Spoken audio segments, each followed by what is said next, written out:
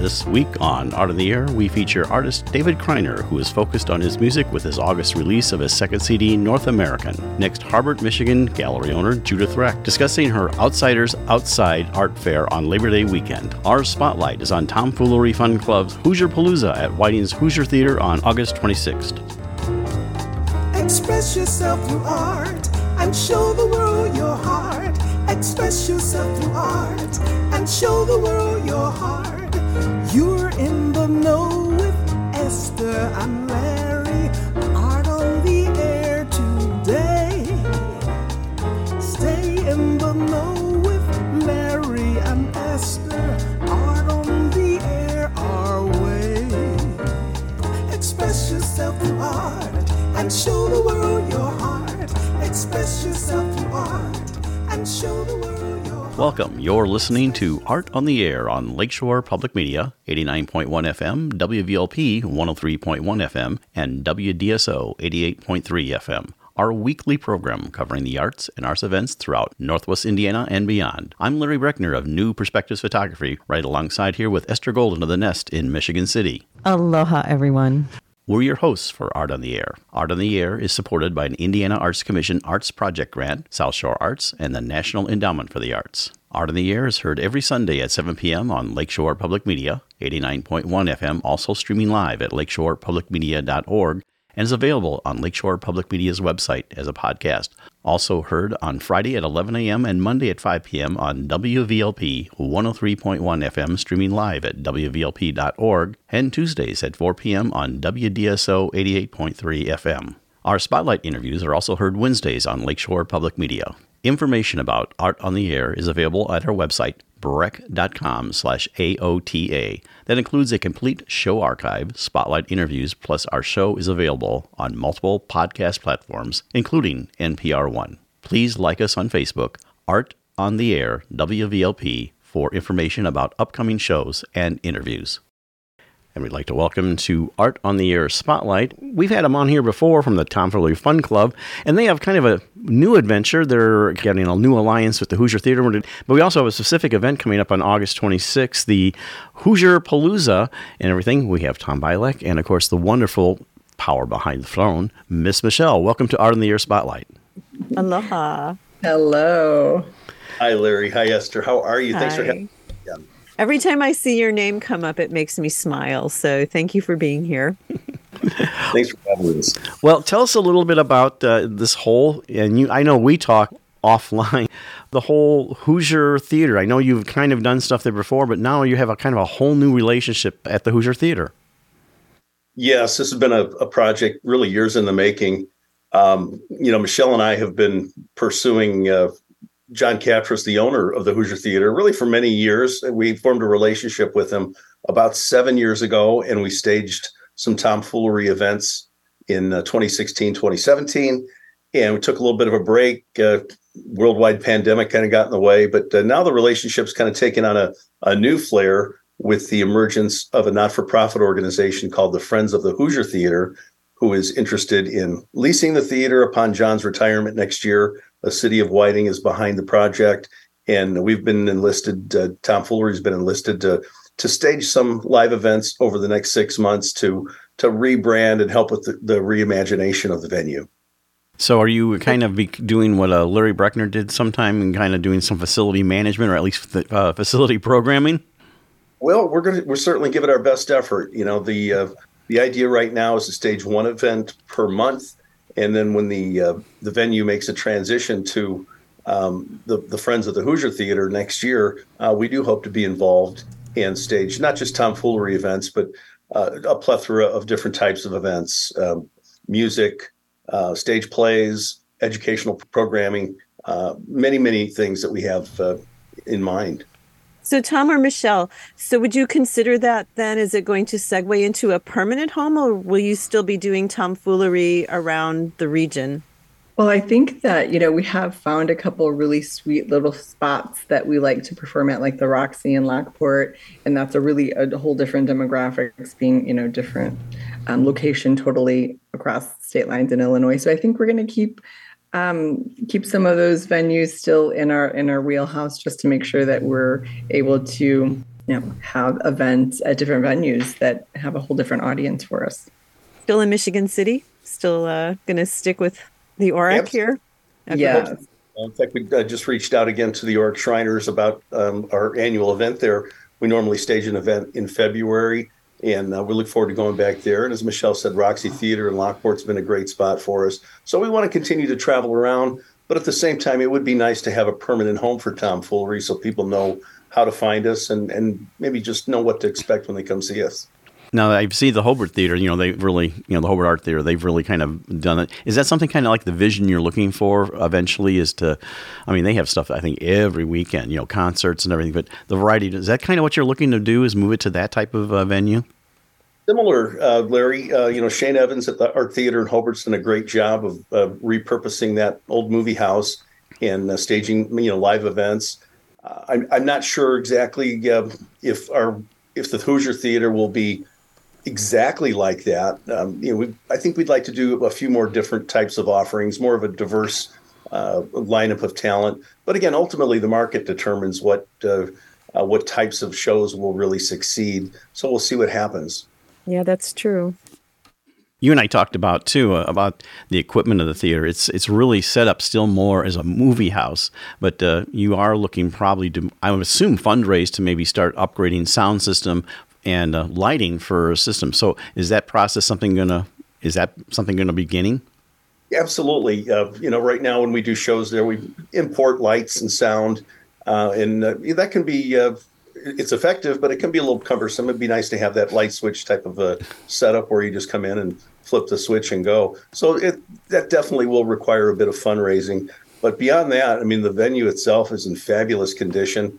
It's going to be 100 years old next year.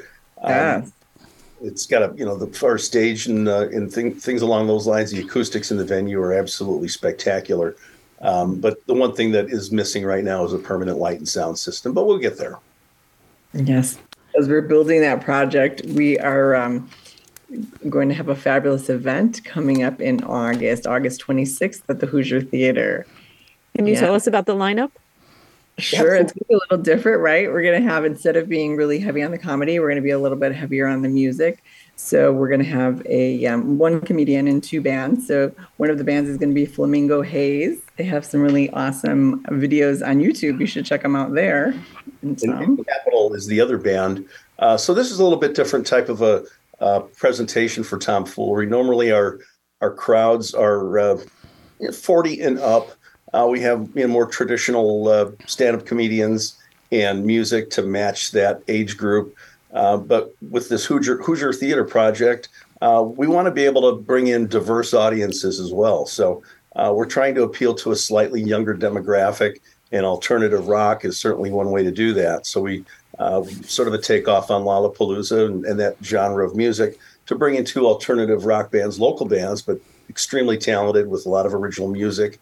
And then splash in a little light comedy because it wouldn't be a Tomfoolery event with a little bit of funny stuff. In our last few seconds here, please tell us the dates, times, tickets availability, and such. Sure. Hoosier Theater, August 26th, 2023 at 8 p.m. The show starts. We also have Mike Stricker as our comedian. And tickets available are at Tomfooleryfunclub.com. That's Tomfooleryfunclub.com. And there you go. There we have Tom Bialek and, of course, wonderful Miss Michelle. Hoosier Theater, August 26th, 8 p.m. Thank you for coming on Art on the Air Spotlight. Thanks, Larry. Thank you. Thank you. Art on the Air Spotlight and the complete one-hour program on Lakeshore Public Media is brought to you by McCauley Real Estate in Valparaiso, Olga Patrician, Senior Broker. You're listening to Art on the Air on Lakeshore Public Media 89.1 FM, on WVLP 103.1 FM, and WDSO 88.3 FM. We would like to welcome back David Criner to Art on the Air. David knew from a young age that he was an artist, talented in both visual and the musical. He has a new, just-released CD called North American. Recently, he has added storytelling and filmmaking to his art practice. Thank you for joining us on Art on the Air. Aloha and welcome, David. Hi, good to see you. Hi, glad to be back. Well, glad to have you in for audience is listening. We had a previous interview with him on April 4, 2020. You can go see our show archive on our website or at Lakeshore Public Media and then get it there. So David, we're going to kind of, since we already talked about your history in the previous interview, I guess the first question is, now you're doing music. I know you had Sun Cycle that was previously released, and your new CD, which will be released on August 9th, and this show is airing on August 18th. The first question I have for you is, how does your visual arts inform your music and everything, and also the video production? Like, it's kind of a whole new phase for you. So talk about that. Yeah. So in the past, I've worked primarily as an abstract painter, and my music, in a way, I see it as a continuation of that. I almost see it as like painting with sound, and when I create a song or a composition, I usually just start out with something that kind of comes to me naturally and then build off of it, which is the same way I would have worked creating a painting. So where does a musical composition start?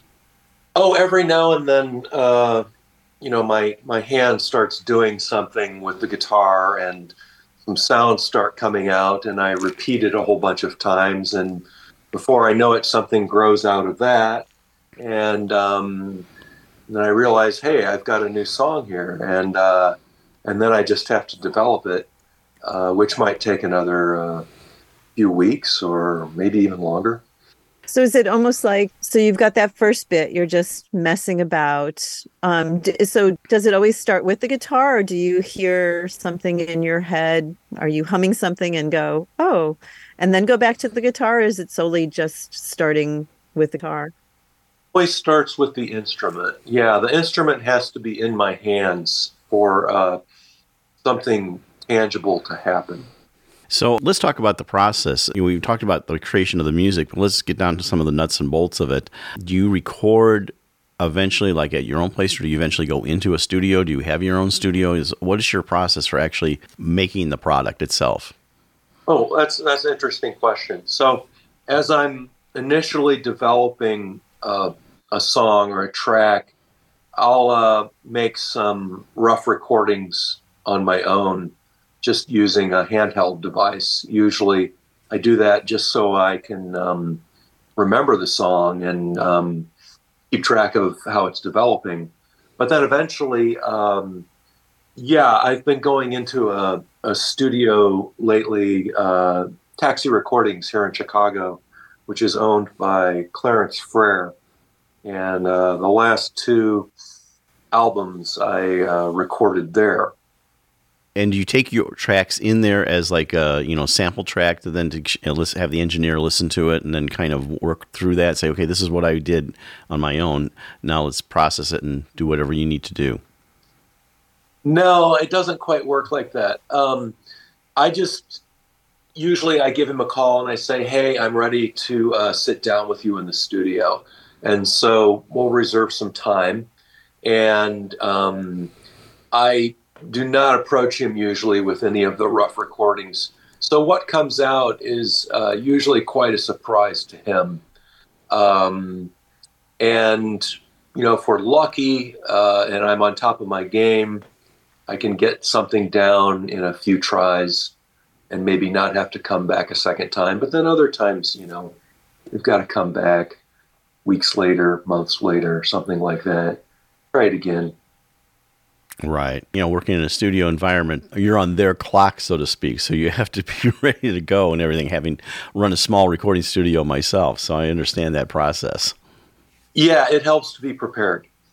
Your previous CD, let's kind of go back to that, which is a sort of a different sound. Describe how that CD came about and what's the difference between that and your new album that's coming out on August 9th, North American. Okay, so the album that came out, I guess, around 2020, 2021 was called Sun Cycle. And in a way, I thought of that as maybe a little more of a continuation of my previous solo record, The Journey. Maybe in some ways it was more introspective. The new album, North American, I almost feel like it's more eclectic than the previous music. And it draws on some traditional American music, almost Americana or blues. And perhaps I even feel like I hear some bluegrass or country even in some of the sounds. But then there are other tracks that I think are more ambient, maybe is the word. It's difficult for me. It's kind of like, staring in a mirror and trying to describe myself to someone else. Sometimes I'd almost rather hear what somebody else hears in the music, because I'm too close to it, if that makes sense. So with all those influences that you just spoke about, and I hear a bit of Appalachia almost as well. Sound of that, Esther. Thank you. Is that what inspired the title North American? Well, that's a good question. I think that there are numerous influences that might come from different parts of this continent. But then also I was kind of thinking of myself and my own history. I've lived on the East Coast, the West Coast, and several parts of the Midwest. And I feel like this new album includes more of those different parts of me, or those experiences of those different locations, than the other records did. One of the questions I have is naming. Now, with your visual work, sometimes coming up with a name that you give it and everything. So how does that also work with your music? The process that you say, this is the piece that's done, like in visual art. Now with your music, how do you come up with a name, or is that kind of part of the mental thing as you're composing it? It's a similar process. And yeah, it really is a mental thing as I'm composing it. More often than not, a phrase or a word will come to me at some point as I'm still developing the song and trying to lay down a rough recording somewhere along there. But other times, it comes later. Other times, it might be months later, I realize I still haven't gotten a name for this thing, and I have to kind of sit down and scratch my head, or maybe even take out a pen and paper and start jotting down some thoughts. I think we should listen to maybe When the Wall Comes Crashing. So what inspired that name, while we're talking about name inspiration? Well, in the wintertime, a couple of years ago, leading up to January 6th, if we remember that date still. And then I finished it right after the January 6th storming of the Capitol. Most of my songs are a little different in regards that they are not as topical as When the Walls Come Crashing. I guess this one is one of the exceptions. Well, let's take a listen to this from the North American album being released August 9th. The song is When the Walls Come Crashing.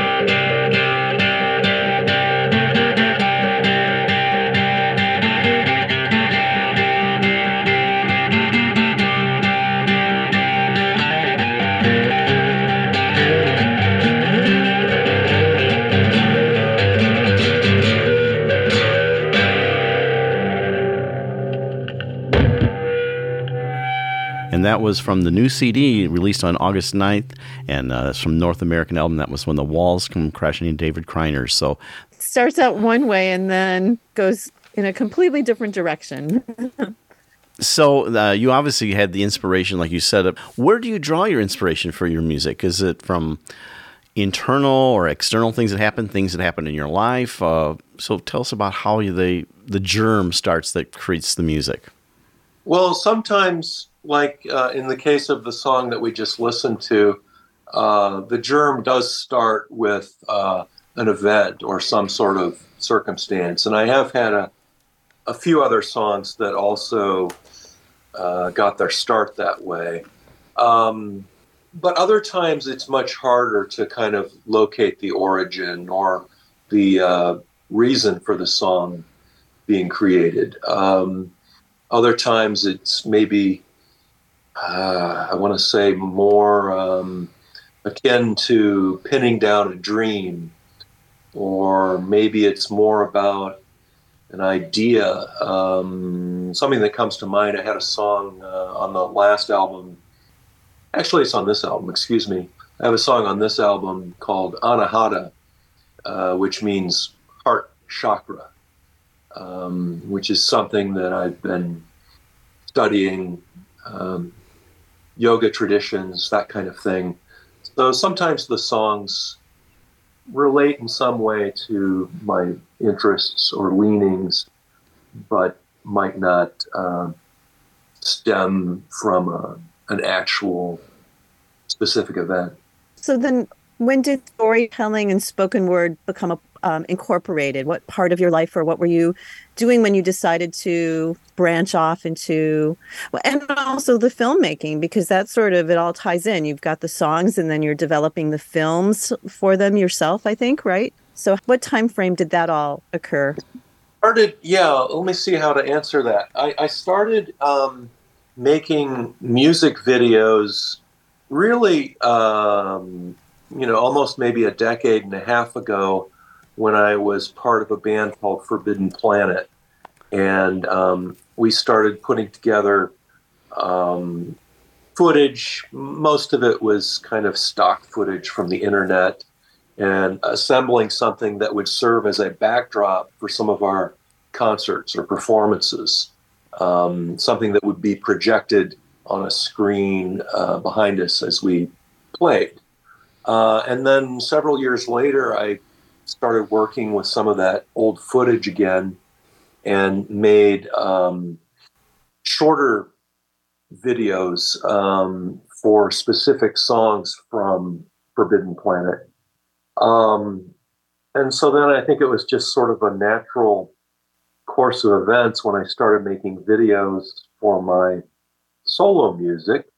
And most of the videos I've done on my own, but a few of them I did in collaboration with another artist, Kirk Markarian. He and I did an EP together during COVID, and we came up with videos for that set of tracks. And then the spoken word, it really kind of evolved out of making the videos, I think, because the spoken word material created, it all has a visual element as well. So there might be a recording of me speaking, some kind of narrative usually, but then I always take some time to create visuals that go with it. And I first started working in that kind of way with the spoken word, I want to say maybe about 2 years ago or so. I started coming up with some ideas that in my own mind were a little more comedic and less serious maybe than the music. Can you share a story with us, David? Well, I could. It's not a very comedic one, though. Is that going to be all right? I think it'll be all right. This is actually a more recent story that I've come up with, and I haven't even made a recording of it yet, but it could become one. Okay, ready when you are. Yesterday, as my dog and I were walking, we came to a bridge. I noticed a long piece of thick rope that was tied to the railing that was on top to keep people from falling into the river below. Next to the rope stood a man who appeared to be about 20 or 22 years old. Is that your rope? I asked. Are you going to climb on it? The man did not look at me, but kept staring down and away toward the water below. I might, he said. My dog and I nestled closer to the edge, where she was able to put her nose underneath the railing and watch the water and trees that moved in the wind. The water looked dirty as it moved toward the bridge. I thought about speaking again as I watched the man and the trees and the sky overhead. The air was clear and cold, but not too cold. My dog's nose, I noticed, was twitching. What do you see? I asked her. The man next to the rope was looking out now too. Yes, he was tall, and like I said, about 20 or 22. I thought again about saying something as the wind pushed through the leaves, making everything quiet. The clouds appeared long overhead as they moved, and then I saw the man put his hands around the rope, and he started to untie it. My dog went toward the man, and I said, "She's friendly." As my dog pointed her face toward him, I watched him put his hand on her head like a person who hasn't spent much time around dogs. He finished coiling the rope, turned his back, and headed off of the bridge that led to a gravel path and disappeared into the woods.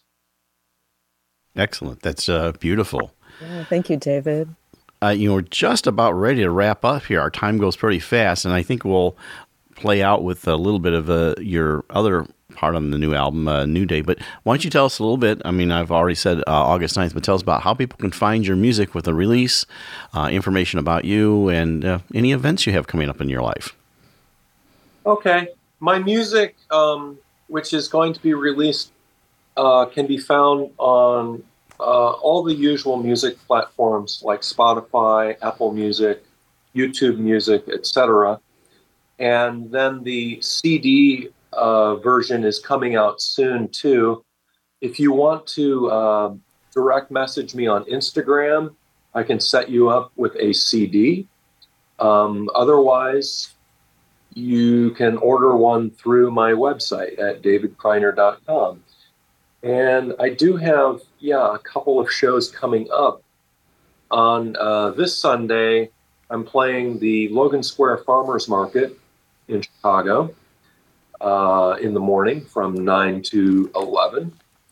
And then the same day in the evening, I'm going to be playing with several other artists at the Annoyance Theater, also in Chicago. Do you have anything going on after the weekend, like 18th and later into the month?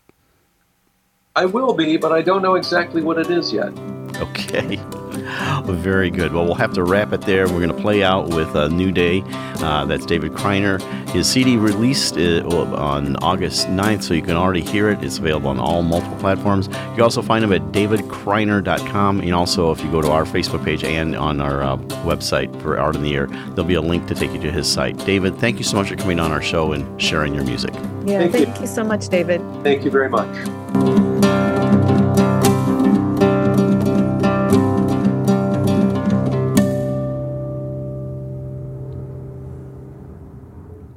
Hi, this is singer-songwriter Kenny White, and you're listening to Art on the Air on Lakeshore Public Radio 89.1 FM and on WVLP 103.1 FM.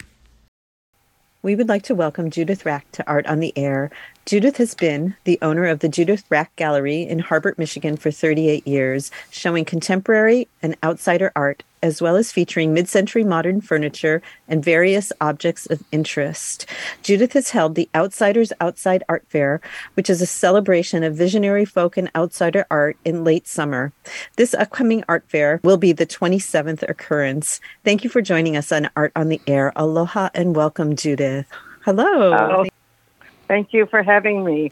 Well, we like having you, Judith. And our audience always wants to know a little bit about our guest's background and everything like that, where you grew up. I always like to say how you got from where you were to where you are now. So tell us all about Judith.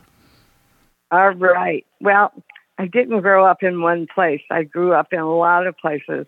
My dad was in retail sales, and he would go and start a store up. You know, he laid it all out and did all that. And then as soon as he got done laying it out, then we moved. I was in 3 schools in 1 year. So I lived in Washington, D.C., and when we were there, my mother took us to all the museums and the Smithsonian and the Easter egg roll and the White House lawn. And that's when they used real eggs, and it was a stinky mess. But anyway, then, we went to Louisville, Kentucky and Dayton, Ohio, and we just moved all over the place. So I was always the new kid, and I was always looking at things. You know, when we were in the South, there were so many things to see, and when we went north, there was snow, and that was a real exciting time. And anyway, so when we got to the only small town we were ever in was Niles, Michigan. And when we got there, my sister was ready to graduate or go to high school. And my dad changed jobs so she could graduate from one school. So in Niles, Michigan, there came a young family John and Kay Wilson, and he was a print and drawing dealer. He took his inventory all over the country to every major museum, and he sold prints and drawings to them. And I was the babysitter. So, yeah. Aww. So their children were little, and John decided he'd start his own business, and he bought online catalog resumes, and he didn't realize they were in French and German, and those were the languages I was taking in school. So with my little dictionaries, I'd say to him, this Goya is from the 7th state, it's on blue paper, blah, blah, blah, blah, blah. And before I knew it, I was graduated from the babysitter to the curator. John went to a show called Wash Art, and he came home and he had looked at Kay and myself, and he said, you know, I think we can do that better. And he did.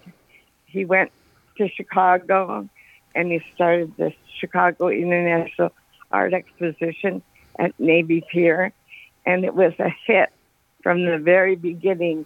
We had 40,000 people that first year, and it only grew. And so I guess I come to doing, I always call John the Barnum and Bailey of the art world, and I guess I kind of inherited his genes by osmosis, because when I started my gallery, I started doing this outsider art fair. And the reason I started doing it is because I never wanted, you know, antiques like oak tables and things. I always looked for things that people did by hand. And sometimes they were goofy and crazy, but I loved them. And so I started to do, you know, people would come in and say, where's that stuff that you collect? And I said to them, what stuff? And they said, you know, that outsider stuff. And I never really considered it outsider, but I guess it was. And so downstairs, I kept the outsider stuff, and people loved it. So I decided I would do an expo myself, and I tried to stop doing it a few years ago because it's so much work getting the tents and getting the dealers and the people and the advertising and, you know, on and on. And I just had a little staff, but my customers loved it, and my customers are the best. So I continue to do it for them, and for my dealers. My dealers say to me, I love coming to this show, and I'd say, why? And they say, because your customers are the best, and they are the best. Some of them I've had for 38 years, and now I have their children and their grandchildren, and it's a love fest. I mean, it really has taken on a life of its own. So, Judith, being exposed to the Wilsons, you were exposed to a lot of printmaking and ceramics. And so when you ventured off on your own, did it start with the outsider, or was it contemporary art, or what were those beginnings? It was contemporary art, but I had things that I owned that were outsider things, like a chair that somebody had made, and it was really spectacular. And somebody came in and said, I want that painting and that chair. And I said to them, well, the painting is for sale, but the chair is mine. And they said, I want that painting and that chair. And so I said, okay. My children came and they said, where'd all the furniture go, Mom? So it kind of organically grew. Yes, it did. And really, Lakeside in this area is a special area. People really care about their neighbors, and right around the corner for me is Cafe Gulistan. And, you know, they've given Ibrahim so much trouble all the years. In fact, for 1 year, they put him in jail. And we all went and signed the petitions. And it's really a close-knit and diverse neighborhood. We really support each other. And I feel like I've been supported all these years by my neighbors and my friends. You know, an article I read, it's called "A Century Old Barn Gets a New Life," and it's about how it was refurbished. Can you tell us that story? I think that's very interesting, how that whole thing grew a deeply held belief that you want to make something work. Yes, well, I always want to leave something better than the way I found it. I want to leave this world better than I found it. And so we moved into the farm, and it had a really old house on it and had a really old barn in it. And the barn was so much more interesting than the house. And so we got these, well, first I had the Amish guys come in and put a new roof on it. And I went and talked to so many roofers, and they said $40,000, $60,000, $80,000. And finally I went to the Amish community, and I said, what would you charge to put on the roof? And I'll never forget, it was snowing, big wet flakes of snow, because it was a spring snow. And the guy came home with me, and we were out there measuring the barn. And he said, call me tomorrow at 4 o'clock, and I'll tell you how much it'll cost. And so at 4 o'clock, I called him on this number, and he said, $4,500. And I said, sold. And so he and his guys came. I had to pick them up every day and bring them home every day. So it was well worth it. And I've never seen 3 guys work so hard. And in 3 days, they had it all done. And it was just incredible. So then I got, well, it was a while later, and we found this group that were wonderful. And they came and they drew up plans. It was Northworks Architects from Chicago. And they drew up plans, and we put the farm, we raised the house, and we made the barn into a house. And it's really special. People can buy and drive in the driveway and look and stop. And it's so much I had to put up some bushes and things so you couldn't see it so much from the street. But it was really niche design builders did the work on the barn. And, you know, we got along so beautifully, the architects and the builders, and we just had this communication that was so easy to work with. You know, you hear horror stories about architects and builders, but it was such a labor of love for all of us that it just worked out beautifully. And those people are still my friends. I had dinner with the Nitzes the other night, and you know, House did an article on the barn. They called it "Saving Grace," and I certainly feel like that was it. You're listening to Art on the Air on Lakeshore Public Media, 89.1 FM, on WVLP, 103.1 FM, and WDSO, 88.3 FM. You have inside, you say like a barn, but it actually is very modern conveniences while retaining some of the rustic things with the beams and everything. And yet it is a modern living and space. So tell us a little bit about the interior, like furniture and things, and how you made that into what it is today. Well, it's not rustic. A mixture of everything that I love. It's mid-century modern. It's antiques. It's a little of everything. And 'cause I've seen barns where people just put rustic stuff in them, and that's all right. But I just felt like I wanted it to. We talked about putting drywall in, but then I didn't want to paint. I didn't want to have to paint. And with the barn, it's all wood, and so I don't have to paint. I just dust down the wood, and that's it. So, but we do have, and we do have a swimming pool in the basement. My gosh.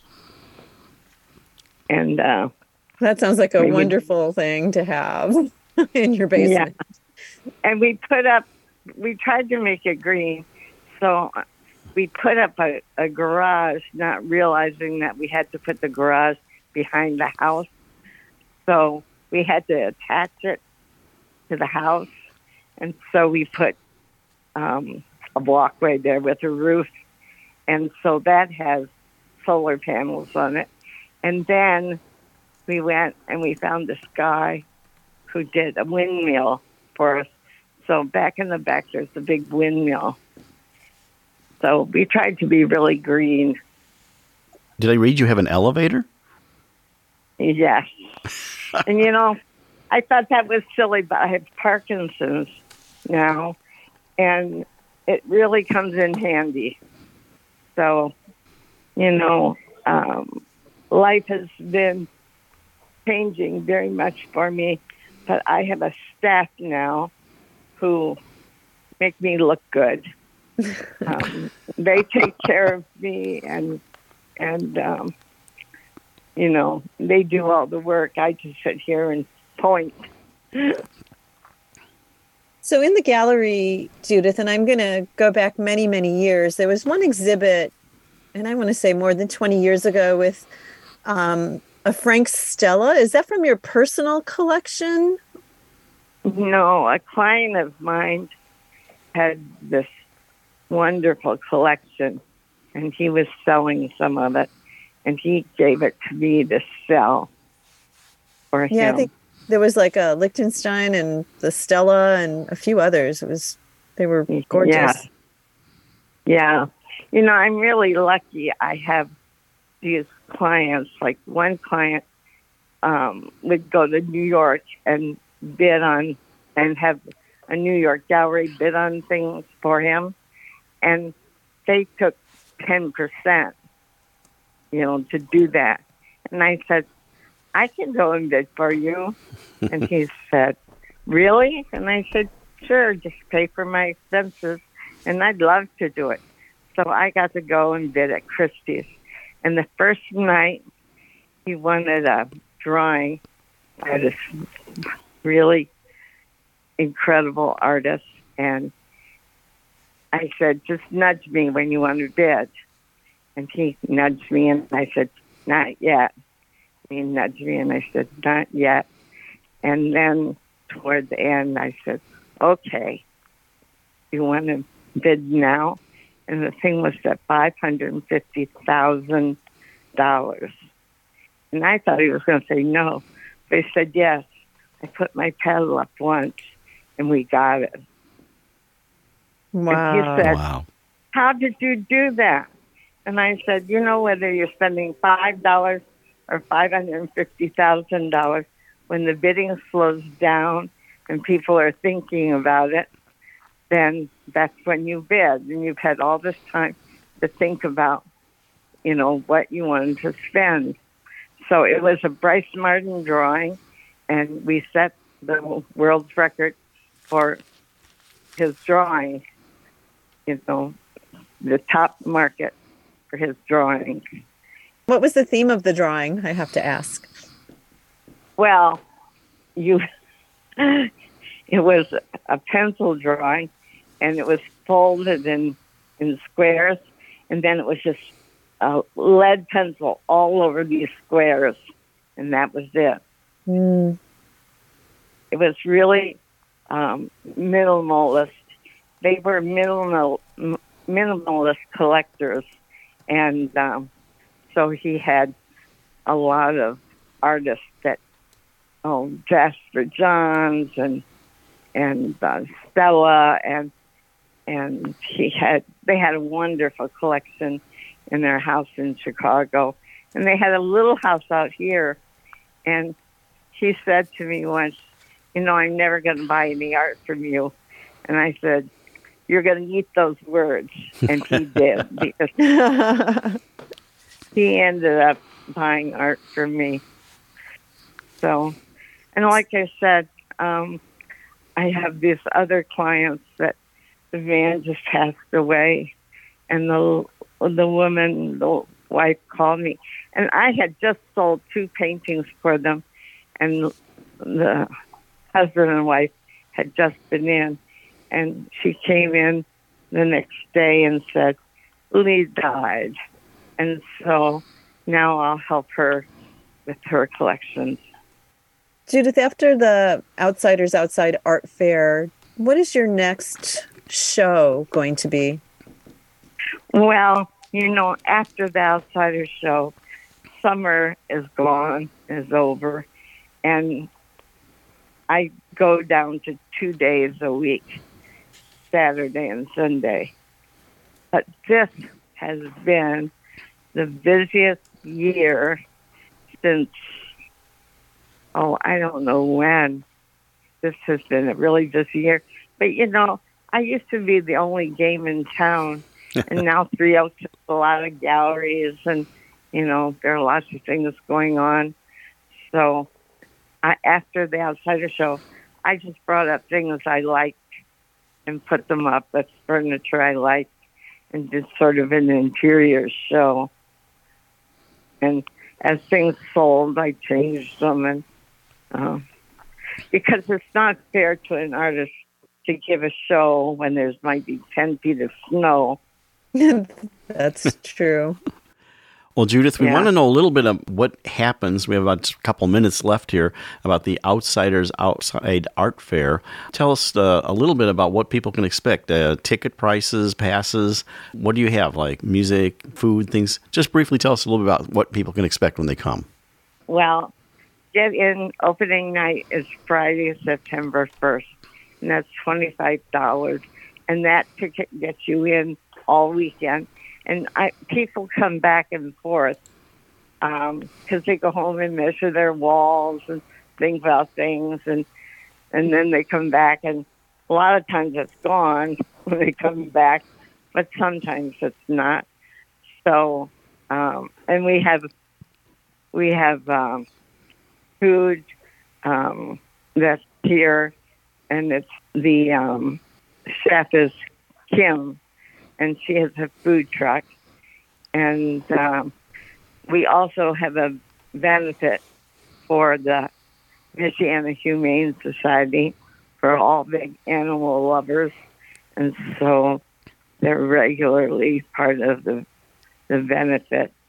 And then for Saturday and Sunday, it's $10 each day. And it's from 10 to 5, the hours are. And I have big tents up, so if it rains, you don't get wet, and the dealers don't get wet. And it seems to work very well. And last year at the opening, it rained, but that didn't seem to bother anybody because we had the tents. And I put tables and chairs so people can sit and talk, and had music. And if you waited all year to go to it, a little bit of rain is not going to stop you. Right. No. I had the story that this woman called me in January and said, "Are you having the Outsider Art Fair?" And I said, you know what? I said, call me in April and I'll tell you. And 3 weeks later, she called me again. And she said, I want to get my plane tickets. She was from Portland or somewhere else there. And I said, oh, I suppose so. And she said to me, oh, good. She said, I have cancer. And she said, the doctor said I didn't have long to live. So I'm giving myself these things to look forward to. And you're the first thing on my list. Well, Judith, that's a great story. I'm going to have to, unfortunately, end the interview. That's Judith Racht, the Outsiders Outside Art Fair, Labor Day weekend, September 1st, 2nd, 3rd this year. You can actually do just a Google search on Judith's name, Judith Racht, R-A-C-H-T, and find out information about her. Judith, thank you so much for sharing about your event and your life story on Art on the Air. Thank you, Judith. Thank you. We'd like to thank our guests this week on Art on the Air, our weekly program covering the arts and arts events throughout Northwest Indiana and beyond.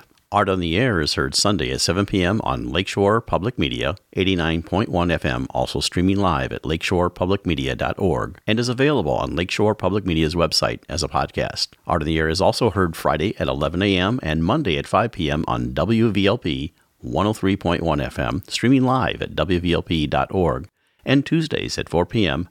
on WDSO 88.3 FM.